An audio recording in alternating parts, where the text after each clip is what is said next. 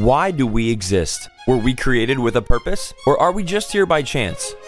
What are we to believe about life, faith, and worldview? Welcome to the Universe Next Door, focusing on answers to the questions we all consider. The Universe Next Door is supported by the C.S. Lewis Society, Trinity College of Florida, and supported by gifts from listeners just like you.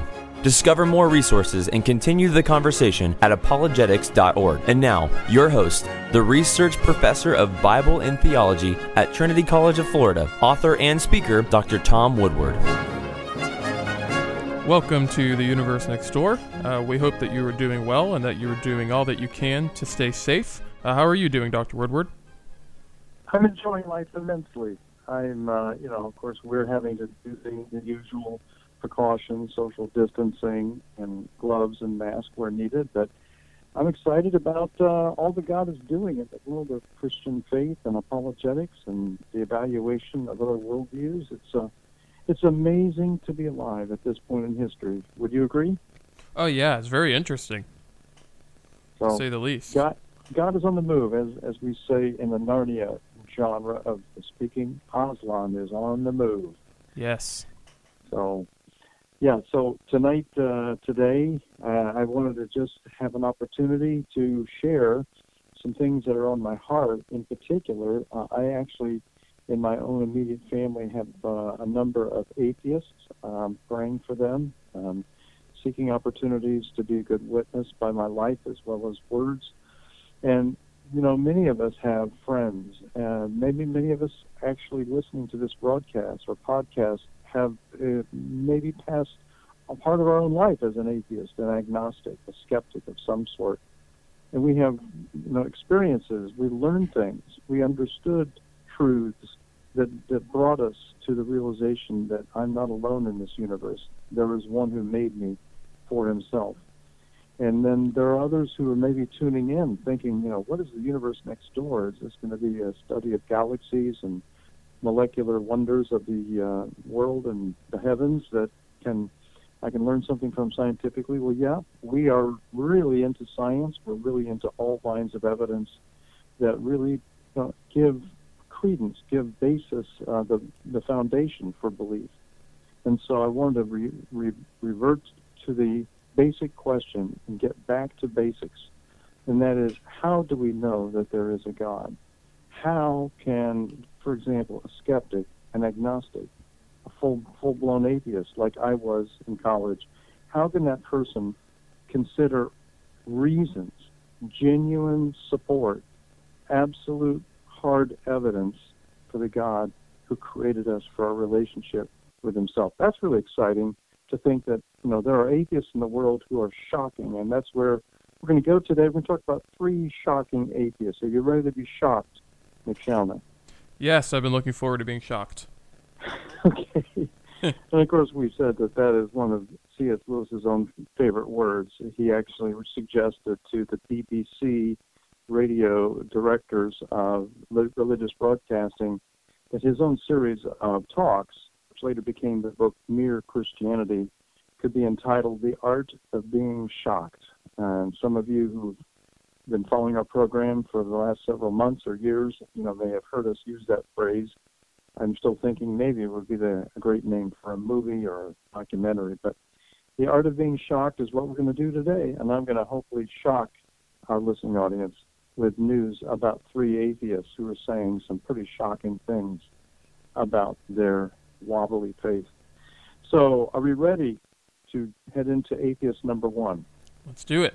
So the first one I want to just bring up quickly, and you may have heard of the astronomer, the late astronomer. He passed away a few years back, but he was the institute, the Robert Goddard Space Institute. He was the founding director of that very esteemed research facility. And he became, by the time of the, I would say the 70s, late 70s, but especially the 80s and 90s, he became one of the supreme go-to experts on star formation and galaxies and the universe at large. So those who are doing any research for space exploration would check with Robert Jastrow to see what he thought, or to check in what he and his team of scientists at the Goddard Space Institute were working on as they compared notes and planned for the next stage of space exploration. Well, around the year 1980 and then later in the 1990s, so this is within the last couple decades, he shocked the world. That's why I called each of these atheists a shocker. He shocked the world with his book, God and the Astronomers. Now, that's a little bit risky for, in his case, he was like 90% atheist. I'll call him an agnostic, which, of course, is a kind of a kindly way of saying I'm not able to say for sure there is no God, but I have no good reasons or evidence for embracing that faith. So I'm in the don't know category. So Robert Jastrow, a decided agnostic, one who openly would be very, very candid and open about his belief in materialism. That is, the universe is made up of stuff. It's matter. It's atoms linked together and molecules moving around in the universe in the 3 dimensions, spatial, and 1 dimension of time, doing its thing through the forces of nature. And yet Jastrow, with a PhD in physics, a professor at Dartmouth, get this, an Ivy League professor of physics at the latter part of his career, published a book called God and the Astronomers. And the point of his book was not, I'm going to show that God is a figment of the public's imagination, and astronomers are going to show that. He brought out the opposite. His point was that the evidence, the abundant, clear, overwhelming, unavoidable evidence that's been streaming in the 20th century shows the universe is not eternal. It began at a point in time. It had a birth date. Now, there's various, ideas, theories, the Big Bang, the standard hot Big Bang theory alleges 13.8 billion years. Other theories are out there. But the point he's making in his book, the ultimate basic point, is that when you get to the beginning of the universe, all the equations break down. Nothing can be extrapolated or projected back beyond the birth point of the universe. And the fact that the universe did begin at a point in time is very tricky, it's very iffy, it's very challenging to the standard atheist view. Now, he didn't throw his atheist, or in his case, agnostic view overboard. So let me just give you just a sense. Some of you have heard this quote, but at the end of his book, after explaining the awkward situation, science breaking down, the equations really going berserk at the t equals 0, the beginning point, the singularity, the launch point of the universe. He closes the book this way, and I'm going to read this quote. Many of my students have actually memorized it, and I think we've discussed this, Nick, many times, that his book, God and the Astronomers, ends with this quote: "For the scientist who has lived by his faith in the power of reason, the story ends like a bad dream. He has scaled the mountains of ignorance. He is about to conquer the highest peak. As he pulls himself over the final rock, he is greeted by a band of theologians who have been sitting there for centuries." Now, I just absolutely love that ending. The scientist has lived his faith, the power of reason. The story suddenly is a reversal. It ends like a bad dream. He thinks he's now able to scale the highest mountain. He's able to figure out the most profound question. And as he pulls himself over that last final craggy rock at the very tippy top of the Mount Everest of scientific discovery, who greets him? A band of theologians. And they've been sitting there for centuries. They knew the answer through their, inference from clear scriptural evidence and, quite frankly, from the evidence of nature itself. So I would cite Jastrow, the late Robert Jastrow, who actually appears briefly in the film Privileged Planet, which, of course, Illustrious Media is known for that. We thank Illustrious Media for streaming those films for these last 60 days. But the idea, and I would say if you're listening to this on the weekend, you can still go to illustriousmedia.com and click on that, and I think it still may be streaming as of the airing of this program on the weekend of May 30th, 31st. So what we're trying to say is that there's an amazing moment of truth that comes through, a shock, if you will, that emerges from the writing and even the life of Robert Jastrow. Okay, on to the number 2 shock, second shocking atheist. And this gentleman is not as well known. His name is Matthew Paris. It's like the city Paris, but add an extra R, so P-A-R-R-I-S, Matthew Paris. He's a writer known for his articles and analytical articles in the Times of London. And if you want to pull this up, you can find it either on our website, apologetics.org. Just do a search in our little magnifying glass logo. Just do a search for Africa. That is the one word, Africa. I'm looking right now at his article, and he says, as an atheist, I truly believe Africa needs God. That's a bit of a shock. How can an atheist say that Africa needs God? Well, I'm not going to say, a lot of the details. I'm not going to cite, individual case in point, except to say that in this 2 pages, it's only 2 pages. It's right there on our website. But at the end of this, and he says that he lost his faith in God as a young middle-aged man, but he realizes that when he went back to visit the same country where he had grown up, Nyasaland, and actually it's called Malawi. And he had visited other places in and around that particular part of Africa. And he finds that all the government organizations, all the education, all the attempted transformation cannot begin to come close to the transformation. That's the word he uses. The transformation of the people of Malawi, and he says, indeed, all of Africa, through the gospel of Christ, through this faith system or belief which changes lives. I'm looking at what he says at the end of this. This is a shocking article. Actually, it was published in 2008. I've been handing it out ever since. And I decided recently we need to have this on our website. And by the way, it elicits about 1,000 responses from readers to the London Times. Think of that. The list goes on and on and on. Just to read the responses from readers, both atheists and Christians, is a secondary shock that goes 1,000 down in these follow-on reactions. But he says Christianity, post-Reformation and post-Luther, with its teaching of a direct personal two-way link between the individual and God, smashes straight through.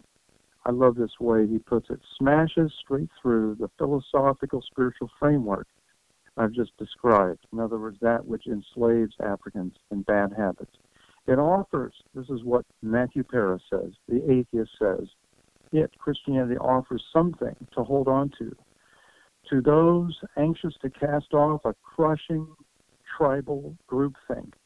In other words, their tribe told them to think a certain way, and under the influence of discipleship in the Christian faith, they're thinking of others. They're not thinking of themselves. And he says, those who want Africa to walk tall amid 21st century global competition must not kid themselves that providing the material means or even the know-how, like the education, that accompanies what we call development will make the change. A whole belief system must first be supplanted. In other words, changing over from the tribal way of thinking to the Jesus Christ orientation is utterly transformational in a way that he finds scary because it threatens his atheism, but absolutely undeniable and important for people to realize. I mean, I've heard people talk about the transformation that Jesus Christ brings in an individual. This is the description from an atheist observer, sharp intellect, writer of first rank. He's describing how an entire continent has been transformed by the gospel. So that's, I think, enough of a shock right there to make it worthy of our all-time Hall of Fame of shocking atheists. But I got a third one, and maybe we can find time for a bonus. But the third one is the namesake of our own ministry team, the C.S. Lewis Society. What most people often miss about C.S. Lewis is that he didn't become a Christian in his toddlerhood or his childhood or his teen period of life when he was shipped off to those boarding schools by his dad when his mom died of cancer at the age of, Lewis was only 9 when she passed. And so, having been raised in a nominal Anglican home, he lost his faith as a young person. So he was not a Christian through his key time of development and education. When he went off to fight in World War I, he was not a Christian. He was a rank atheist, described himself that way to friends in letters. Came back to Oxford, where he had just briefly served for about a couple months in 1917. He came back in the year 1920, took off like a rocket, became one of the most famously successful students in the history of Oxford University. Still an atheist, ingrained, staunch atheist. He said he was mad at God, for not existing. It was one of the more humorous comments he made in the book Problem of Pain. He was convinced that God did not exist, and he was mad at God for not existing. So he saw the universe in a very pessimistic perspective. But at Oxford, he met many, many sharp scholars who were more or less at his same level of eagerness and sharpness of intellect. And the amazing thing that he couldn't get over, Nick, this is amazing to me, he kept finding that the sharpest, most shrewd, most sensitive, most wise, most amazing students consistently were Christians at Oxford University. This just really got under his skin. And he said, I fought this kind of like, hound of heaven. He didn't use that phrase, but it reminds us of the famous poem, The Hound of Heaven.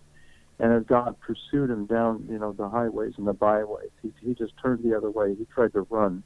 And finally, God got a hold of him, shook him to the core, and then at the age of about 32 and a half, or almost 33, in the fall of 1931, he had already come to faith in just some kind of God, some universal, monotheistic God, but he embraced Christ as the God who came down for us.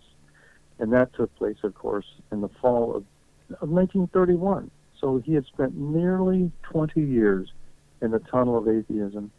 And because of that experience, it prepared him for a life of powerful writing, incredibly deep, sensitive, probing analysis of the whole world of skepticism, and really even pantheism, all ways of thinking outside of the Christian orbit. He was eager to dialogue, to compare, and to share the case for Christ. And so we are really thrilled and humbled that we can actually name, and have been since Princeton University in 1975, those 3 students launched the C.S. Lewis Society at the chapel of the university. And we are so thankful for the opportunity to hold aloft that torch of truth under the banner of the name, the memory of the very apostle to the skeptics, C.S. Lewis, who himself had been an atheist for 20 plus years. So do we have time for a bonus atheist? Yeah, definitely. Go for it. Okay. So I could talk about other atheists. I could mention atheists who had actually written books in defense of intelligent design. Yes, there are atheists and agnostics and secularists who've written books in defense of intelligent design. I'm thinking of Steve Fuller, with whom I had lunch. We brought him here to the University of South Florida on the occasion of Darwin's bicentennial. We were celebrating Darwin. You might say, why would you celebrate Darwin? Because he is a very important scientist, and his theory is important to understand, both any evidence that supports it at the micro level, and then the evidence that is running against it at the macro level. And so we brought Steve Fuller here. And so he would be a skeptic, a first-rank scholar. Sociology of science is his field. But he's written not one but 2 books defending, get this, defending intelligent design. Wow. I could talk about others. There's an atheist I know who has written a book in this physics area. In physics, especially cosmology, he thinks there's a strong case for God. He hasn't embraced God at this point, but he wrote an entire book about that. And we already mentioned, of course, Jastrow, the agnostic, who made the case for God at the end of his book, tying the loose ends together. But the atheist I have in mind, former atheist, is yours truly. Yeah, Tom Woodward, the professor here at Trinity College. It's been my privilege to lead the C.S. Lewis Society for about 31 years. And I was an atheist. At the end of my high school days, I did not reveal it to my parents. I didn't reveal it to my Sunday school teacher or any of the leaders at our church, but I had quietly slipped across the line into the world of skepticism. To me, the truth was found in Darwinism. The truth was natural selection working on random mutations, crafting the wonders of nature. So I can relate. I can relate to those who are enraptured by Darwin's theory. I was in love. I was a super Billy Graham evangelist for evolution at Old Nassau, at the university there in Princeton. And so it was not until I was defending Darwin in front of Christian students who were trying to offer contrary evidence. That's when in 1968, fall of October, November, December of 68, right when I was in the midst of my defense, I said, I want to meet the leader of your group. So we spent time together in his apartment. And that's when he opened the Bible. Whoa, that was a switcheroo. I was not ready for Isaiah 53, this incredible prophecy of a God who comes in the form of a suffering servant and who lays his life down for the very humanity who had rejected, who had run the other way. And then hints of the resurrection of Christ. So that began not just a short discussion, that began a 5-month debate and dialogue with both Dr. Fullerton, the founder of the Princeton Evangelical Fellowship, now called the Princeton Christian Fellowship, and also Bill Fay, the one who had the loving, caring attitude, the time, an hour every week, to come to my dorm room at Witherspoon Hall, second floor, second entry. And he came right there and did an investigative Bible study. And it was through that study that I, for the first time, understood what the Christian faith was all about. For the first time, I heard real evidence. For the first time, I had somebody who was caring and gentle and answered my questions, just faithfully leading me in the direction of Christ. There's a funny story. I actually was playing Frisbee golf. Sometimes you may have heard of the ability to play Frisbee golf, and I was playing with a team of guys, and I threw the Frisbee, really kind of went off in a kind of a weird direction, so I was running across the sidewalk to grab the Frisbee, and there in front of me was Dr. Fullerton. I hadn't seen him for almost, I'd say, 2 months, because I had broken off a Bible study that he was trying to maintain with me. I said, I really don't want to talk with you anymore. And at that point, I looked up and I said, hello, to this gentleman, this Princeton graduate from 1913. And he said, hello, Tom. And I said, how are you doing? He said, fine. He says, I hear you've been studying with our friend Bill Fay. I said, yes. He said, well, what are you thinking? I said, well, I'm thinking that Christ probably did miracles, but I can't believe that he rose from the dead. And he said, well, if Christ has the power to do miracles, why could not Christ have the power to raise himself, and the Father as well, to raise him from the dead? And my answer was, I don't know. That was the best I could do. So what I would say is that it was that point that I realized I don't have much of a basis for defending my skeptical position. And just literally about a month later, at the apartment of Bill Fay, I realized my need of a Savior, and I bowed and received the one who died for me and rose again. Christ turned me from an atheist into a follower of himself. If you are a skeptic, or if you know a skeptic, please do not hesitate to reach out to us at information@apologetics.org. That's information@apologetics.org with any sort of question, a statement, a comment, anything you may have to say. And we'll see you back here next week on The Universe Next Door. You've been listening to The Universe Next Door with Dr. Tom Woodward, sponsored by the C.S. Lewis Society and Trinity College of Florida, and supported through the gifts of listeners just like you. To gather resources, continue the conversation, and support The Universe Next Door with your financial gifts, go to apologetics.org. That's apologetics.org. And join us again next time as we continue to seek the truth about life, faith, and worldview in The Universe Next Door.